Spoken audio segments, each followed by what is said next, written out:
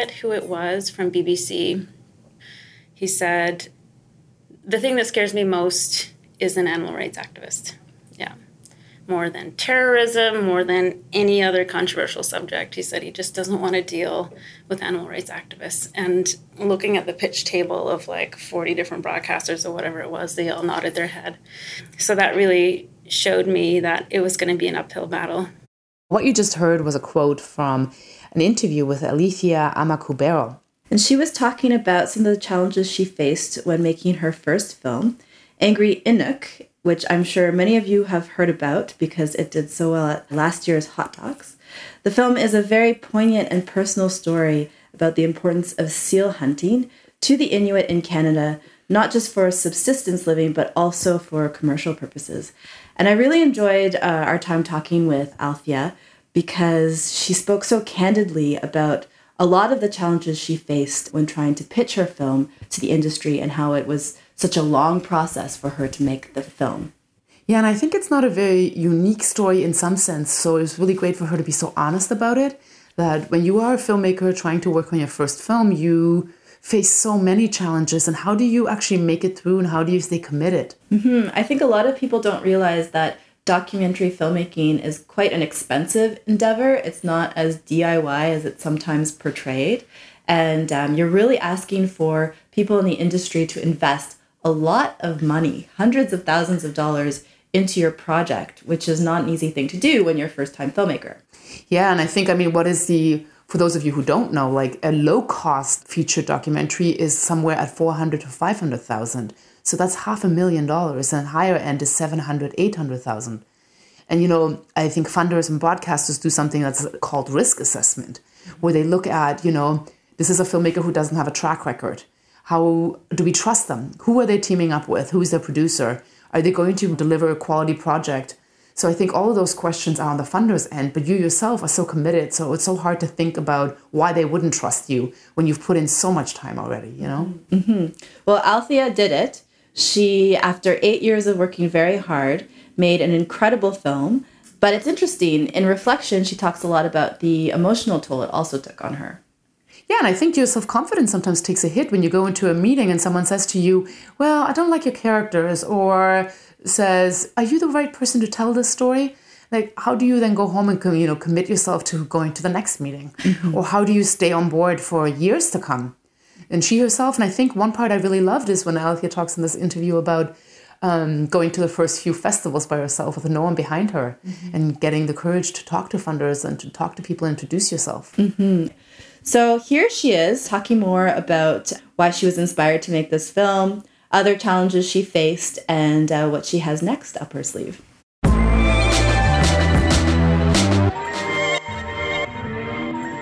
Alethea, maybe we can start with you telling us what your film is about. You'd think after doing this 1,000 times, you'd get better at it, but I guess basically it's about how Inuit have been affected by animal rights activists that have campaigned against seal hunting for a very long time. And although Inuit are the majority of commercial seal hunters, most people seem to not be aware that we are the main people affected by those anti-seal hunt campaigns. So tell us, why did you decide to use film as a medium to tell this story? I think it's just a natural choice for me because I'm already a documentary filmmaker. But also Inuit have tried to have our voice heard on this issue for decades. And for some reason, the world just didn't really pay attention to our plight on this issue. Our political leaders have spoken out, our hunters associations, but year after year, we're sort of invisible, we're ignored. So since documentary filmmaking is my skill set, I felt like I had to make this film. I just, at some point, couldn't not make this film. How does the film sort of fit into your trajectory as a filmmaker? Like, are most of your films very political, or do you feel like this is probably the most political of them? I think there's a commonality between my films. A friend pointed this out to me, and I wasn't even really conscious of it, but she said, I love it. All your work is about unshaming. And when she said that, it was kind of an aha moment for me. It's like a beautiful way to put it. Yeah. I made a film about traditional Inuit tattoos, which had been not legally forbidden, but socially forbidden for nearly a century. So I made a film about their history and the reasons why they disappeared in my own journey to recover the tradition. And I've made some short films that are also, one is about two Inuit lesbians set in the 1950s when Inuit were kind of being forced off of the land, out of our semi-nomadic culture into more sedentary communities. And so it was kind of about that shift where everything was out of our control and even our family structure was not allowed anymore. So it was two lesbians in the story, but it was also a plural marriage where, back then a woman could have two husbands or a man could have two wives, and that suddenly became illegal. So they're all kind of, in a way rejecting the shame that different entities tried to put on us. So the government, the church, and in more modern times, the environmental and animal rights groups. So I think when I see ourselves portrayed in a negative way unfairly, I have to try to correct that in my own small way. And your film has a very personal tone as a result. How was the process researching for a film when you're coming at it from that personal perspective? Where do you start?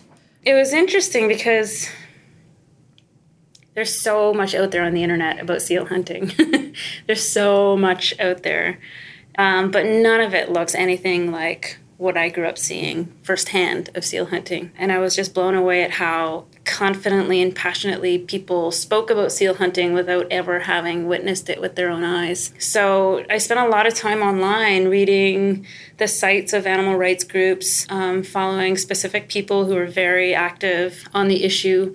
Some of them are staff of these groups, and some of them are just independent individuals, but extremely active on social media, and they kind of follow those hashtags, the seal hunt and those kinds of hashtags obsessively.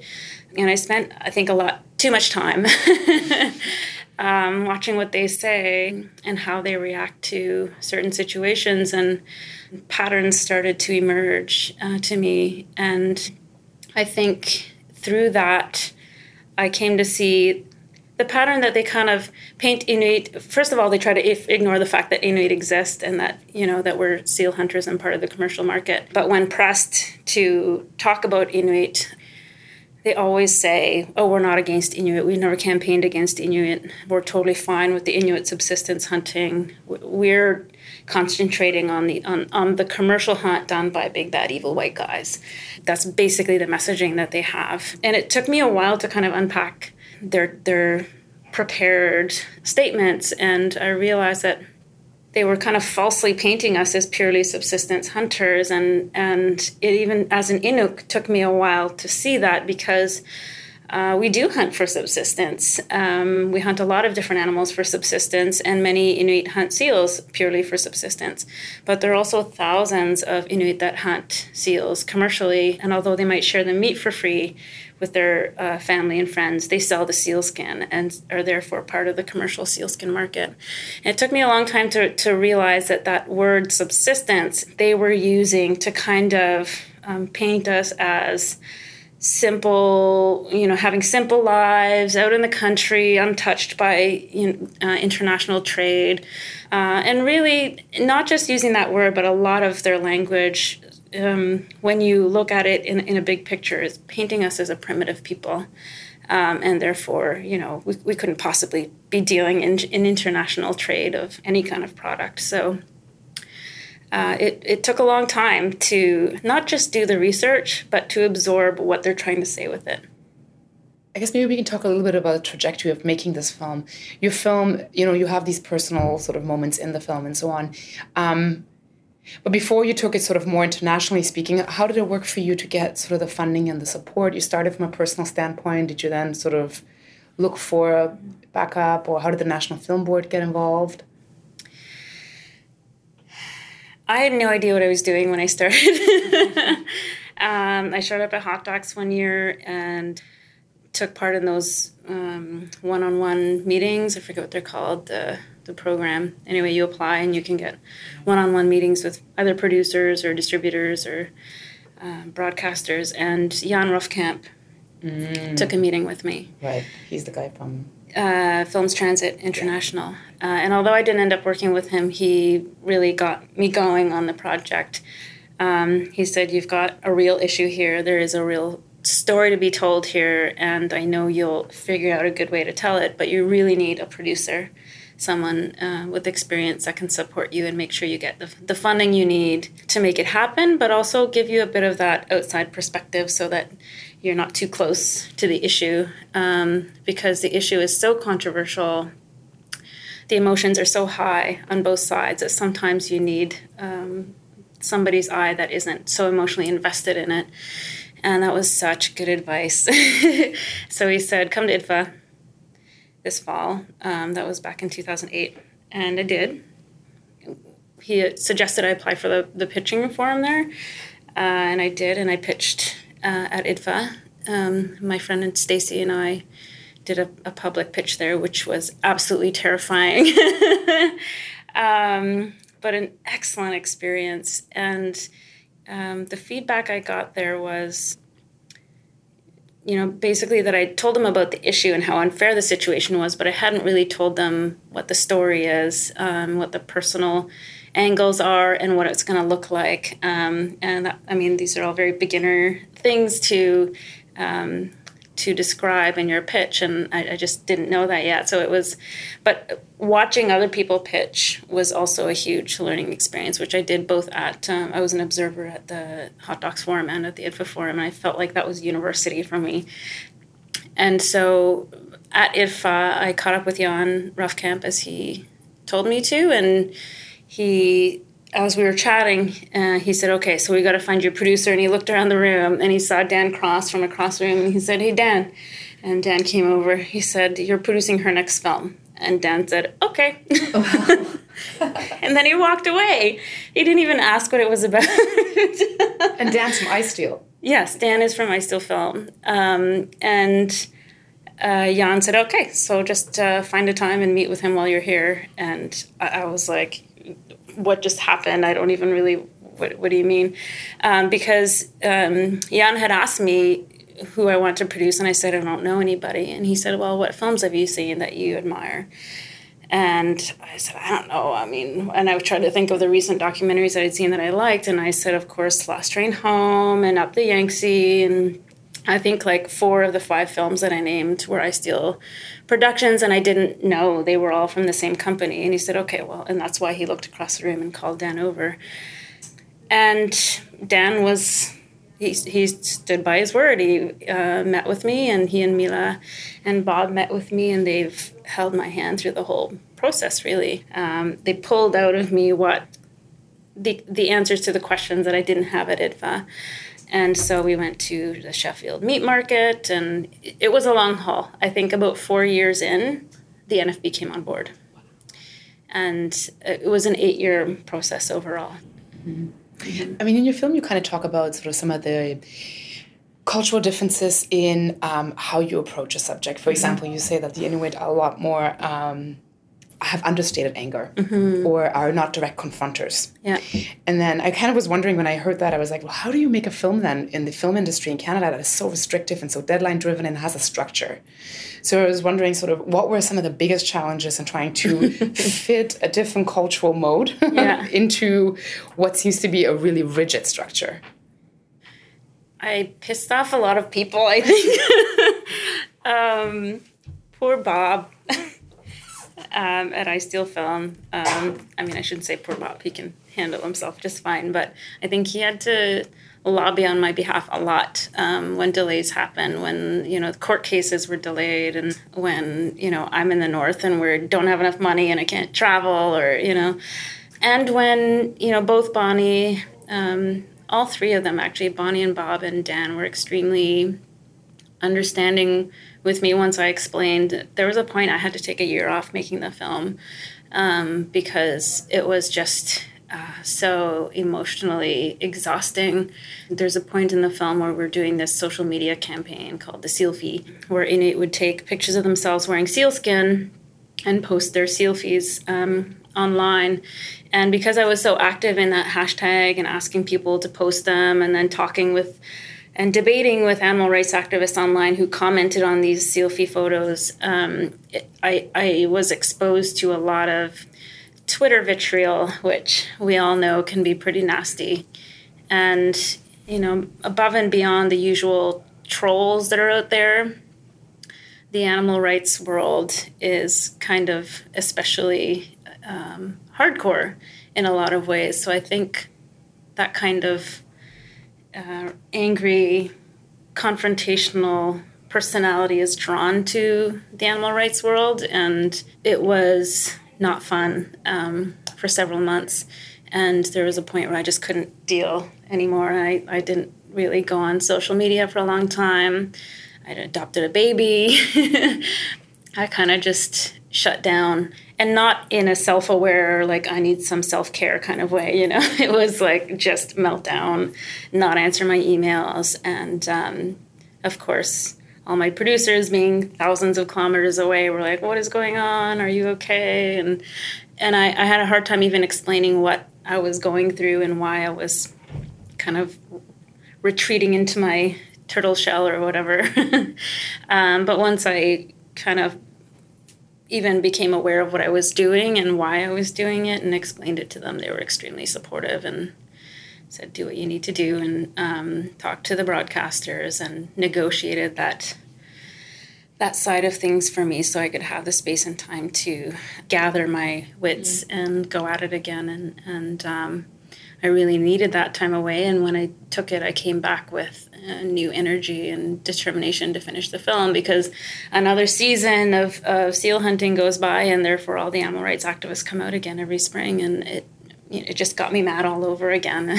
Not enough to finish the film. Yeah, I think like as a filmmaker, hearing other people talk about the depression and the waves of filmmaking is so useful.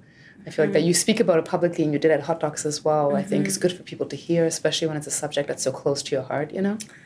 Yeah, and recently I saw Adam Gurnett-Jones, who's a fiction filmmaker. Yeah, beautiful filmmaker. He posted something about the imposter syndrome, feeling like I don't really want to know what I'm doing, and any minute now people are going to figure it out.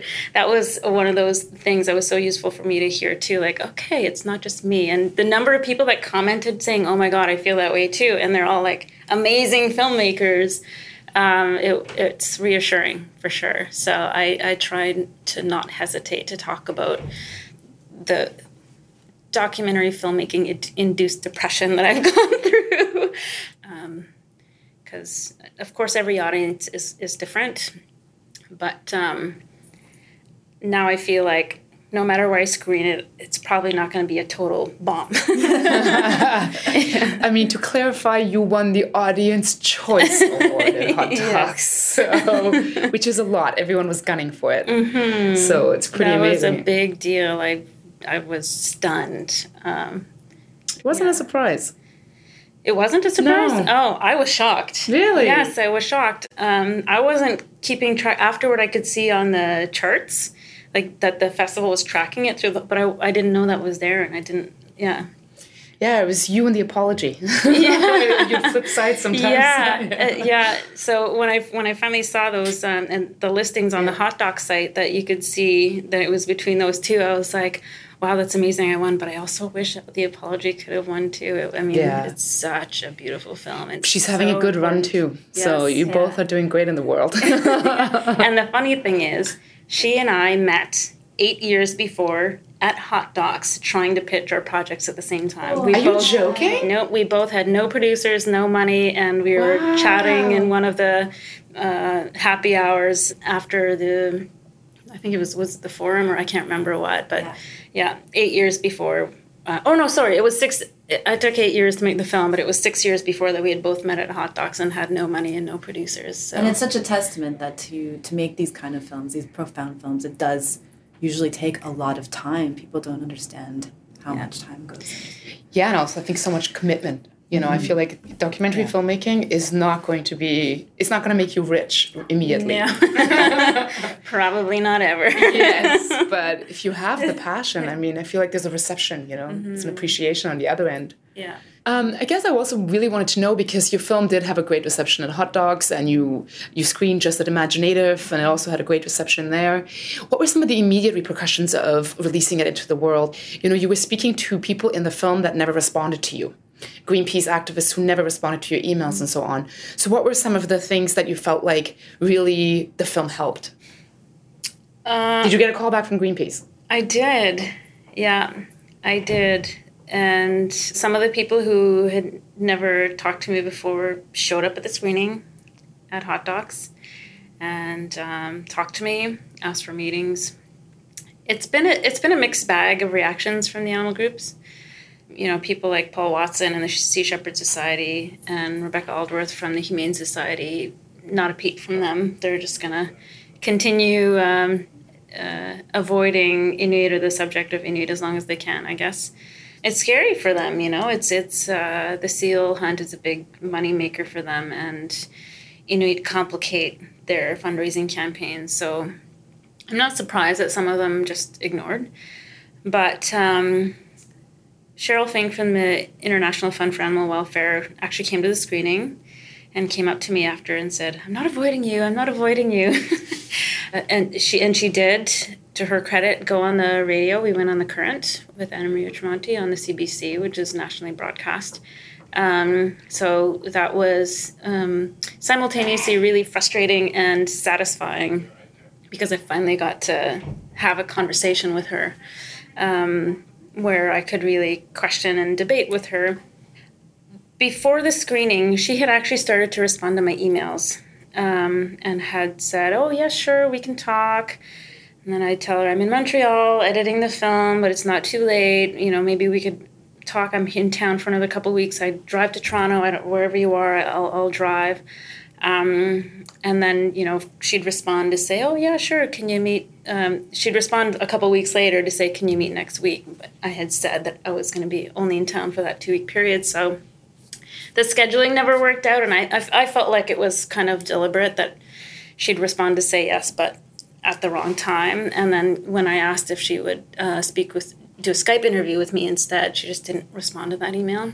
And then when we were talking to the CBC leading up to our joint interview, she sent the CBC a bunch of emails between her and I showing that she had agreed to be interviewed. So kind of trying to imply that I'm full of shit when I said she won't agree to an interview with me.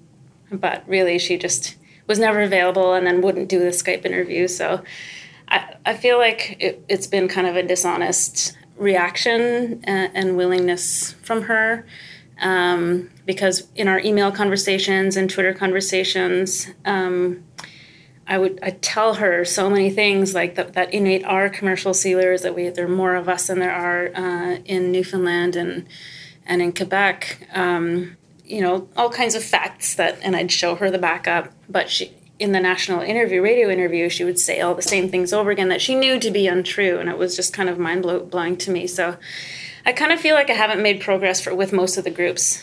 But Greenpeace has at least tried to have a conversation. I think knowing that the film was coming out, they knew it was going to look bad, that they had to try to do something. So they asked to meet with me during the week, the Hot Docs week. And so Ayu, my main character, and I agreed to meet with them with a few caveats.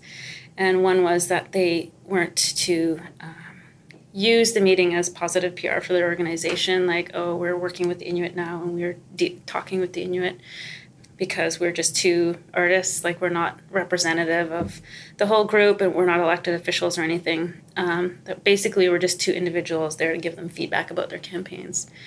So I felt like we had a good conversation. There were points, I think we met in this room for like maybe 2 or 3 hours. And there were points where I just wanted to throw things. And there were tears and there was anger, and there were moments where we were looking at each other across the table and we were like, you have no idea what you're talking about, and how do you still not get this? But by the end, I think we made some headway, and it felt like there was some genuine desire to try to start undoing the damage. So I was hopeful coming out of that meeting, but also realistic. I guess, I don't know, because I feel like, you hear, you see the film and then you think, this is going to really change things. So it's interesting to hear that it's disappointing that it hasn't. It is disappointing, and, it just makes me realize that those groups aren't going to change at all until the people who give them money require them to. So, now my strategy is to encourage people to not donate to them until they change their policies, and not just change their policies to stop doing damage, but actually take action to reverse damage, like to reverse the bans on seal products in Europe and the States, or at least start putting out the message that our hunters are the guardians, and that the guardians need to be empowered, because it's not just about seals, it's the polar bears, it's our narwhal, it's all of our animals are beautiful and exotic creatures to everyone else.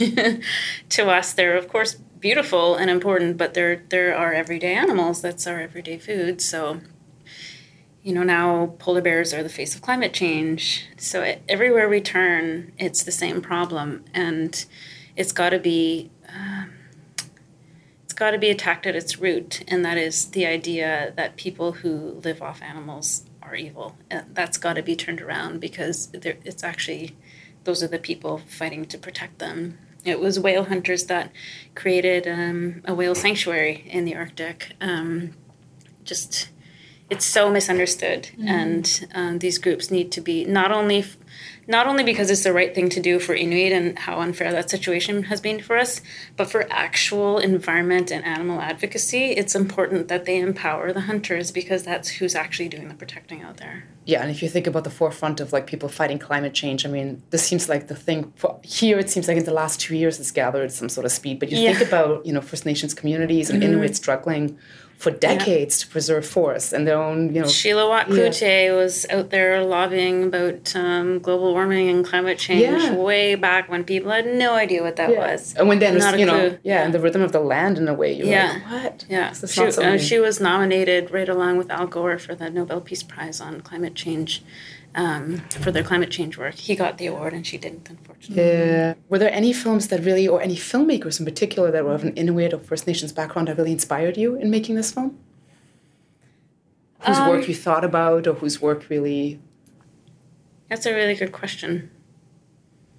Certainly Inuit storytelling is a huge thing for me. And of course, people like Zach are always an inspiration. I think back when I was making the tattoo documentary, when I started the project, Atanaljuat wasn't done yet.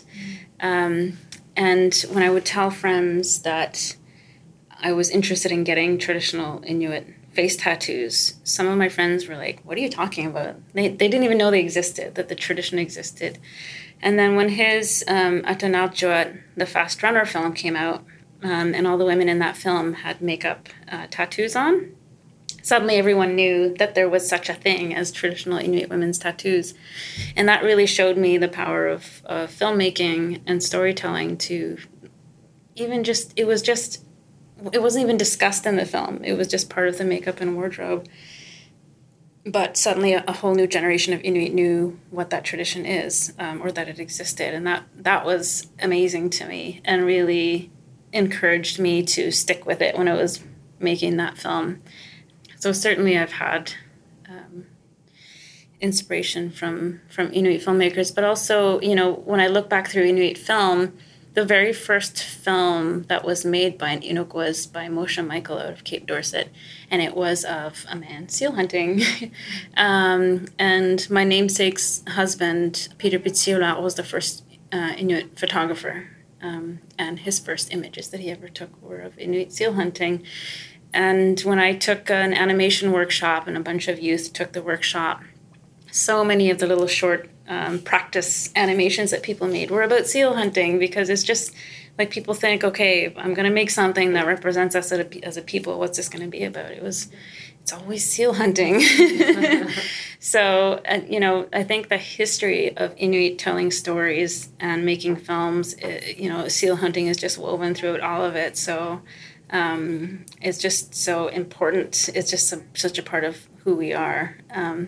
But I was also very much inspired by Tracy Deer's work. She's not Inuit, she's Mohawk, but she made films that were about issues of identity, and she was totally bold in questioning not just white Canadian society and how they define what it is to be Native, but also questioning her own community and how they handle those questions, and really pushing both sides to reassess how we look at those things.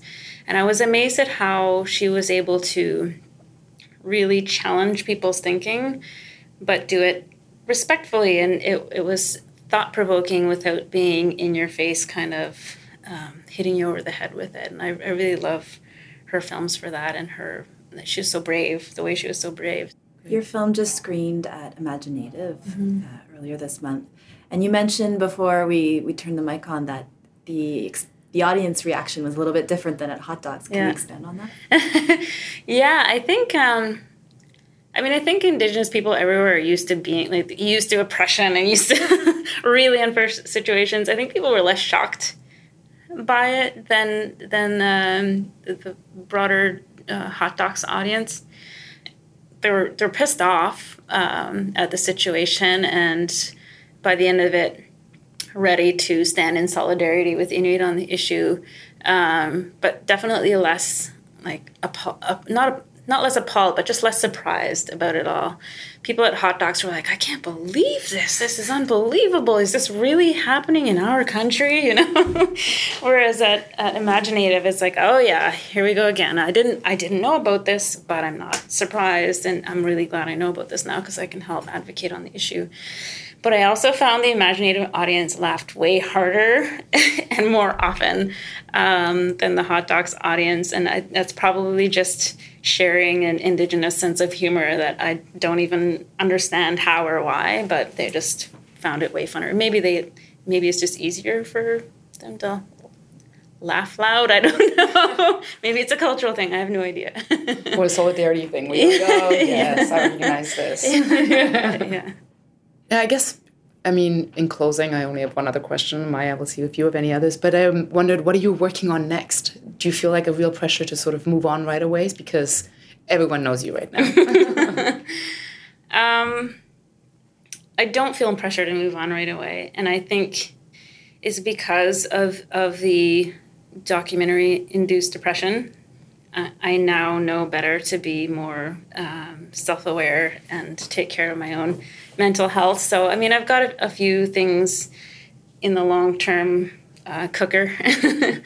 But in terms of doing something immediately, the only thing I've got on the go in the immediate future is a very short, small VR project with Imaginative for the Canada 150.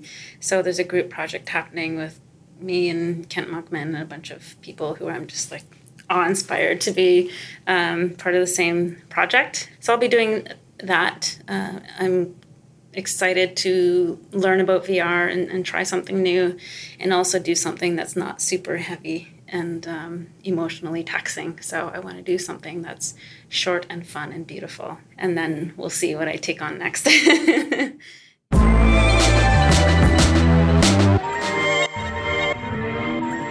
That was Alethea, the director of Angry Inuk, talking about her experience making the film. And I really love that interview because she was just so honest about a lot of the challenges she faced and how it affected her very personally. But it's so interesting, Aisha, you were a programmer at Hot Docs last year when this film premiered, and it was a huge success. Yeah, it was kind of like the film that was on everyone's lips. Like if you ask people what their top 3 films were, it had such a sold out audience 3 times in a row. And it also won the Audience Choice, as I mentioned. And I ran into Alethea with her film in France recently at a different festival. And there, too, it was a film that was played to their version of Docs in School. Yeah. And it was also in competition, the only Canadian documentary that was. So it's been doing the rounds and it's been getting great reviews. It was at the Berlin Film Fest recently as well. So she's underselling the success of this film. Yeah, and I'm really excited to see her next project for Canada 150. And I know there's a lot of organizations, a lot of projects right now working on stuff for Canada 150. Aisha, you're working on something yourself. Yeah, it's, Hot Docs, TIFF, Imaginative. Everybody is doing a series for the 150, everybody under different banners. So the Hot Docs one is called In the Name of All Canadians. And the films are also critical looks, but also positive looks at the Charter, the Canadian Charter of Rights and Freedoms, which a lot of Canadians don't know much about. So I'm really excited to see what everybody comes up with, including myself. Me too. Can't wait. So thank you for tuning in to the first episode of season 2 of The Gaze, which is now a podcast that you can find on iTunes. You can download and listen to our show from anywhere. So we hope that you tune in for our next 2 episodes, and we'll see you soon.